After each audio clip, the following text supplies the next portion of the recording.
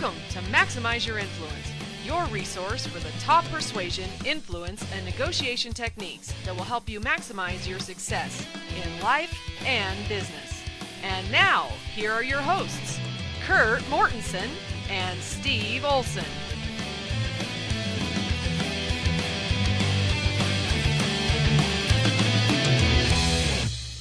Welcome to episode 160 of Maximize Your Influence, and I'm Steve Olson. I have Kurt Mortensen here with me. We're ready for another episode. We have a fantastic plan for today's episode. Kurt, how's your day going? Didn't you say we have a great plan for the show? Yeah. Wow. Yeah. I'm excited. We got a plan. We got a place we're going. This is good. This is good. I'm getting ready to go to Boston this week. Get me some of that legal seafood and Boston cream pie so we can check that off the list. We've talked about food so far, but those are some good favorites out there. Are you going to park your car at Harvard Yard? If I knew what that meant, probably. I think it means parking an automobile at Harvard University is what it means. Is that what it is? Yeah. The hard thing is pronouncing the names right, like Worcester. Looks like Worcester, but it's Worcester. So that's one of the hard things is getting you to say the names right because they know you're not from there. I don't even try to pretend I know how to say it. They speak the Queen's English or something. I don't know. Somebody's English. Now that we've offended all the people from Boston, you know. I don't know if you want to offend them. They can get rowdy, can't they? Yeah, I would be scared to go to a Patriots game if I wasn't wearing a Patriots jersey. Yeah, that's true. We should take a poll on what the scariest place is to go to a sports event if you're an opposing fan. It's got to be Ravens, Raiders are going to be up there. You're a Broncos fan going to a Raiders game? Is that probably it? Yeah, I know my daughter was wearing a Steelers shirt to an Eagles game, and that didn't go over very well. Yeah. We'd like to hear about that from listeners. Send it to us at maximizeyourinfluence@gmail.com. If you know of any particularly rough sporting events for visiting fans, that's kind of interesting. So I would think it would depend on the sport. I bet hockey's a couple notches higher than football. Yeah. We're probably missing it entirely. It's probably like a Toronto Maple Leafs versus Montreal Canadiens game. It probably is. Yeah, we're giving America too much credit here. You do see, though, I mean, it's people like to bag on America for how obsessed it is with sports, but I see these soccer games in the UK and South America where people are killing each other and tearing down stadiums. It seems like America takes it pretty light. Yeah, maybe it's a country thing, then a sports thing, and then the rival thing. There might be many factors to look at here. Yes, there might be. We probably won't look at them. We'll probably just make fun of them. There we go. That's easy. Yeah. When in doubt, make fun. There we go. Very understanding of us. Well, yeah, you were shocked that we had a plan for the show. I've told the listeners many times that we are occasionally known to show prep. Sometimes we do plan out what we're going to talk about, and we have done that today. I want to remind all the listeners to follow us on Twitter at InfluenceMax or like us on Facebook. You can just punch Maximize Your Influence in the search bar on Facebook, and you will see us there. Subscribe to the show on iTunes or on Windows Marketplace, or you can just listen to it old school by going to MaximizeYourInfluence.com. So there's the housekeeping for the day. And actually, we're going to do a show interview here in just a minute. But before we do that, we got to cue up that ninja. Ninja go. All right, I got the ninja here. It's pretty simple. Going to a college football game, cheering rivalry. We were talking about sports today. And people are out there handing things out. And it's automatic. When someone's put something in your space, you take it. And sometimes it depends what it is, but this was the lineup for the home team. And who would want the lineup? It's almost like a free program. I took it, and it did have the whole offense, defense, the special teams lineup right on it. And then I turned it over, and there's this guy running for president. I haven't even heard of his name. And he's got all his information, where he's going to be, what he believes in. And I have this thing in my hand, so do, 50,000 other people, whatever the number is.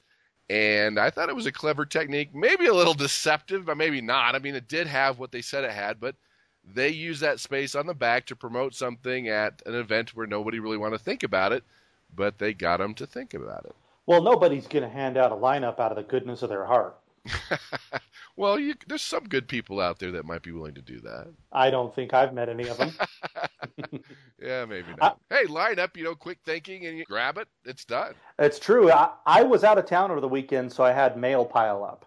And I got the mail this morning And I think I threw away 3 or 4 political postcards. It didn't even pay them any mind. So these guys are definitely laser targeting that, but they got people to see. They definitely increased awareness. Yeah, even if they only get 1-2%, it was probably well worth their time. Yeah, be interesting to see if people continue to do that. Give out free lineups at games where you can get that in the hands of 60,000 people. Yeah, it should be free peanuts or free popcorn or free something. That's the whole revolution that Google started, right? That book, That's Free, true. by Chris Anderson. It's just give it away for free and make a bunch of money. It's hard to wrap your brain around that. But that's the trend. Prove your worth, give it away for free, then they want more. Yeah, I've noticed, I was talking about this with a couple of agents in my office, that increasingly our job is becoming educating people, right? And not having an ulterior motive. Educate, educate, educate, and then when it's time for them to do something, then you've totally earned their business. And I will say that when it's time to close, it's so much easier because the decision's already made up, because as you talk about, they have power and credibility, and it's a done deal. That's important, and that's a new phase of the world of influence, is you've got to prove your credibility, teach them some new things, educate them, but at the same time, you got to be influential and build that trust, so when they're ready to go, you're ready to make the deal. It seems like that phenomenon of the unpaid consultant, right? A lot of sales trainers like to use that term. Oh, you're a bad salesman, you're an unpaid consultant. I don't know if it's becoming less true, but I do think it's becoming less true that you can't educate people. That's kind of what they expect. Google changed that forever. It is changed, and so there's a lot of truth to being a consultant, but you want to be the paid consultant. Right. There has to be some strategery to how you're consulting and how you're doing that. If you're just doing it forever and ever, and I don't know if that's going to go anywhere. Map it out, because then it'll end well for you. Okay, so we are going to cut to our guest interview here in just a second. You ever had a really awkward conversation with somebody, kind of like right now? Me? Oh, never. I mean, some people you have them and they are just torture, absolute torture. Yeah. I think the worst conversation, the most awkward, is when you're at a wedding reception and you're in line and you're there to see, say, the groom, and the line stops right in front of the bride's mom. And it just reminds me of Dumb and Dumber when Jim Carrey comes out of the gas station and he says, "Hey guys, big gulps, huh? Well, see you later." And that's really, what are you going to talk about? So Rob is going to give us some good conversation points. And like we were talking about, you have to be strategic in how those are done and how they're going to take place in the workplace and with prospects. So let's cut now to our interview with Rob Kendall. My pleasure to welcome to the show Rob Kendall. Rob has spent 25 years studying the art and practice of conversation. The techniques taught by Rob are covered in more depth in his books Blame Storming and Work Storming, and have been developed from working with thousands of people, including business leaders, sports professionals, and teenagers, probably the toughest. He's also worked with over 70 organizations, including the 2012 London Olympics, Virgin, Post Office, and BBC Worldwide.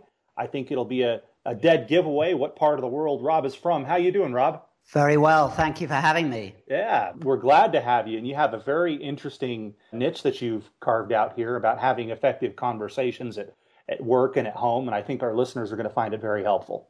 Thanks. I'm looking forward to it. Well, I'll kick it off here. Of course, our listeners always want to know. We always start off with this question. Rob, as you look at the world of vegetables, your favorite topic probably, what is the worst vegetable out there and why? Well, I have to say I don't look at the world of vegetables that often, but I'd probably say a turnip. I'm sure a turnip is a wonderful vegetable, but I've never quite seen the point of it. One of those that we could just delete off the list and nobody would cry, right? I think so, from my perspective, yeah. Yeah, I don't think I've ever had a good turnip. That might be an oxymoron, but anyway, that's a great answer. All right, we'll take turnip. We'll put it on the list. I think that's the first turnip we've had, but Rob makes a compelling argument, so that's good stuff. That's very good. That's a good start. Yeah, it is. It is. We like to talk on the show too, Rob. Whenever we're addressing a specific topic, I'd like to ask people what the worst blunder is that they've seen or that they can recall on the spot. Taking all of your research into effective conversations into account, can you think of a really bad conversational blunder that somebody, or maybe even yourself, has made recently? Don't! Well, this wasn't necessarily recent, but I can certainly tell you the worst one that I think I ever made. It was a few years ago, and my sister-in-law asked me if I would say grace at her wedding. It was a number of months before the wedding, and somehow I promptly forgot. So if you fast forward to the big day, there were 100 people, and we all clapped as the new bride and groom entered for the wedding banquet, and then we all stood up for the grace. At which point, just on the edge of my consciousness, I heard my name being mentioned, and suddenly it all came flooding back. I had less than a second to think what I wanted to say. Certainly one of those ground swallow me up kind of moments. And to this day, I've absolutely no idea what came out of my mouth. But the lesson I learned is that sometimes you just have to open your mouth and trust what comes out. A few years later, she was gracious enough and asked me whether I'd forgotten or not, and I confessed. Well, at least she's still talking to you. That's absolutely, the first step, right? Absolutely right. That's good. So let's talk about small talk. My question is, how do you become a master of small talk, number one? And number two is, why is it so important? Well, I think small talk is different, isn't it, for different people. I think if you're extroverted, often it just comes naturally. For instance, I look at my son, my youngest, who's 15 now, and small talk has just been something he's never had a problem or an issue with. So if you take him as an example, you would probably say the main thing he needs to learn is to listen. Whereas I think it's different if it's somebody who's introverted and where the whole idea of small talk is much more challenging. So given that that's much more how I grew up as someone who was shy and introverted, I think the main thing I've learned is that you can develop it as a skill. Can anybody develop it? Is there a point where people have mastered it, or something we're always working on? Well, in my view, all a conversation is something you're working on. I think the whole idea you get to the point where you say, I've cracked it, would be a ludicrous idea. But I think, for me, small talk's really about reciprocity. It's about finding common ground. And so I think for somebody who's more introverted, the idea of being able to ask questions that gain entry into a deeper conversation and create common ground is always a good starting point. And also, often people who are introverts make fantastic listeners. So from that perspective, I think whether you're extroverted or introverted, you've always got something to bring, but equally it's something we can always get better at. Great point. We could always improve in that area, that is for sure. Rob, what do you think we need to know about gender differences in conversation, talking with a male versus a female? It's a great question, isn't it? And I don't know whether we got time today to do justice to it. But in my book, Workstorming, I talk a bit about gender and the impact of that on conversation. And I caveat it by saying, I don't think you can ever make hard and fast conclusions about differences because not everybody conforms to the same rule. So I think it's more something that's proportional. But at the same time, I think there are differences. I love the work that Deborah Tannen's done on gender and language. And she talks about the difference between report talk, which is more a man's style of communication, and rapport talk, which tends to be more the way that women talk. And what I mean by that is for women, there's often a much greater emphasis on affinity and creating connection. So it's interesting, the research that shows that women tend to ask many more questions than men because it's a way of involving them in the conversation and creating consensus in a conversation. Whereas for men, there often tends to be a much greater emphasis on maintaining independence and avoiding vulnerability. So it's fascinating when you start to look at how we use language in different ways. So, for example, women tend to use much more pronouns. So they will say I, you, she, and so on. Whereas men tend to use more articles like a and the. So they refer more to objects. So I think when you understand those kind of differences, it sometimes allows you to adapt your style of communication more effectively for the person that you're speaking to, and also value differences more strongly. A follow-up question to that. Do you have any thoughts on this whole men are from Mars, women are from Venus thing? I was thinking about that as you were saying this, where men want to solve problems and women want to talk. I think you alluded that to some degree, but does that seem to go along with the research that you've done? Well, I think you'd have to say not always, but often. So the thing I notice so often, for instance, working in organizations where you've got large groups of people together, and I think in those environments, those stereotypes often do hold true. And I think the other thing that's very difficult, particularly in organizational life, and I see it again and again and again, particularly at a senior level, is so often organizations are skewed more towards male ways of communicating. And I give the example in my book of one organization where there was only one woman in the entire extended leadership community of the organization. And I was sitting next to her one night at dinner, and the conversation kind of devolved and got to the point where I was a little bit embarrassed with the direction it was going in. And I turned to her and I said to her, you know, in a whisper, I said, well, how do you cope? And she said, well, I behave like a man. And it really summed up for me that from her perspective, she saw the way to survive and to cope was to behave like a man in that environment. And yet you could see when you were with that team that what they were missing was all the wonderful quality and contribution that comes with what women bring to a conversation. So I think really what we need is both of those. So I think in answer to your question, yes, definitely there's some truth in the Men and Mars analogy. But I think, you know, you have to take the view that not in every instance and in every situation. Would you see that the same way? I think so. Playing off of the example that you gave, I've met women who work in a male-dominated environment.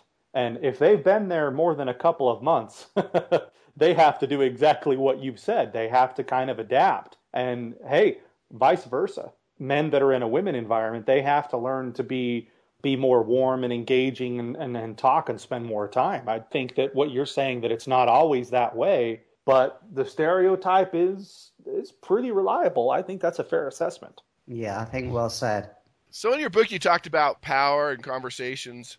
First of all, let's define power and why you can have power when you don't have authority. I think in answer to your question, there's a difference between power and authority. I think so often authority is a function of rank, whereas the thing that's interesting about power is that wherever you are in the status or the hierarchy of things, so often when we look through life and we look at social transformations, for example, we see people that don't necessarily have a high rank, but manage to create a possibility and engage people's commitment around that possibility to be able to make something happen. So the conclusion to all of that is we've all got the power to be able to make a difference, to have conversations that move life and to create possibilities that have the future go in a different direction. So I think it's safe to say, too, that in the workplace especially, people always underestimate their power, even if they're talking to a CEO. So how does someone find their power or get their power when they're talking to someone that they feel's maybe out of their league or they're outranked? It's a really good question, isn't it? I think the starting point for me would always be to go back to my values. If my values are about open and honest communication, if I center myself in my values, then it gives me more of an opportunity to be able to find my voice and say it how it is for me. I think also the biggest obstacle so often to us finding our voice is our own internal conversation, thinking, well, who am I to say this? You know, what contribution could I possibly say? Am I going to muck it up? You know, what's the consequence going to be? Or is it going to be career limiting? So I think the other thing for me is when we can notice our thoughts and feelings, particularly the negative ones, and if you like, have them rather than being them. And I think when we're able to do that and notice what's going on in our internal conversation and reference ourselves in our values, then in that instance, so often we're able to find our voice. And just by way of example, there's a lovely story about Judi Dench, who by any stretch of the imagination is one of the greatest actresses in the world today. And it's wonderful where you hear her talking about power, because she says that she's terrified whenever she's in front of an audience. But the way she describes it is that she's come to embrace her fear. She says, I wouldn't be without it. So I think sometimes our internal thoughts and feelings if we can have them rather than being at the effect of them, can make us stronger rather than weaker. Good points. So a little bit of a change of gears here. I frequently deal with people in my business and in my world where we might meet in person at first and develop a conversation, start to develop a relationship, or we might meet via email, and then we switch gears. What advice do you have for maintaining effective conversations when the conversation medium is constantly changing? Yeah, it's very different, isn't it? I think we have to work so much harder in certain channels to be able to provide the context to what we're saying or what we're asking for. So obviously when you're face-to-face with somebody, you get all those fantastic visual clues. You notice where an eyebrow gets slightly lifted or the eyes get slightly rolled. You have all the benefit of tone to the conversation as well, as we do in this conversation now. And of course, when you're, for instance, on email, you don't get the benefit of that. So I think the main thing for me is, number one, particularly if you've got an issue or a problem, I would always advise people to go up the communication chain. So switch from email to phone, or if possible, switch from phone to a face-to-face conversation. But I think if you're restricted to email, then the most important thing is to provide the context for what you're saying so that people know where you're coming from. So I think in those situations, it's much less likely that they're going to take offense or that the conversation's going to go off the rails. Like you were saying about all the things you miss when a conversation is happening in writing, I'm curious to see what you have to say about this. Somebody told me once that it's really bad to have those tough conversations that way because people read emails and texts from the frame of reference of the mood that they're in, not the mood that it was written in. Thoughts about that? Yes, I think that definitely can be the case, although I think the same would apply in a face-to-face conversation, that the way you respond, whether it's email or face-to-face or phone, can also be very much dependent on what kind of mood that you're in. But I think the thing that's interesting for me is where you're approaching particularly a difficult conversation. If you set the context well, then to some extent you can deactivate somebody's alarm system so it doesn't look like a threat. And I know you've talked about this and discussed this previously, but what so often happens in a conversation, if we go about it the wrong way, then it sort of activates the other person's limbic responses. They go into defensive mode or attacking mode, and you end up in a conversation where you feel like you're opposite them rather than alongside them. So I think if you can deactivate that by saying, this is how come I'm having the conversation with you, and this is what I'm committed to or what's important to me, I really want this to be successful and I want to be honest with you, then often when you do that, it sets a different basis for the conversation and the other person's much more able to hear what you have to say. All right, so when we talk about having those conversations at work, what's the one thing that you want our listeners to know? What's the one thing maybe we've missed or that you want to reiterate? Well, I think the thing in my book that I talk about so much is that, and that I'm really interested in exploring, is what's the impact of the environment that we work in now on the way that we communicate? So we're in an environment where we're much more distracted. We've got stimuli coming at us all the time. Our attention span is diminishing. We've got different channels that we're operating in. And so the thing I most wanted to explore is the impact that this is having on the tendency to have more kind of mindless as opposed to mindful conversations. And so I think we have to work harder to be able to give our attention fully to the conversation that we're in. So I was interested in one of the studies. Microsoft did a study recently where they said our attention span is now shorter than that of a goldfish. Supposedly around 8 seconds, or I think a goldfish purportedly is supposed to be 9 seconds. But I think the difficulty that gives is how can we give our attention fully to the conversation that we're in? And I think we have to work much harder to do that. So one of the things I really focus on in the book is the whole idea of how can we be present in whatever conversation we're in, whether it lasts for 20 seconds or it lasts for 2 hours, the whole idea of presence. And I think when we can do that, our conversations become more mindful, people experience being heard, they're much more productive and effective. The productivity in our work environment goes up all the time, particularly based on the fact that so much of our life is spent in conversation in the workplace. That's really good, Rob. You've shared some fantastic stuff with our listeners today. Where can they go to learn more about you and what you do?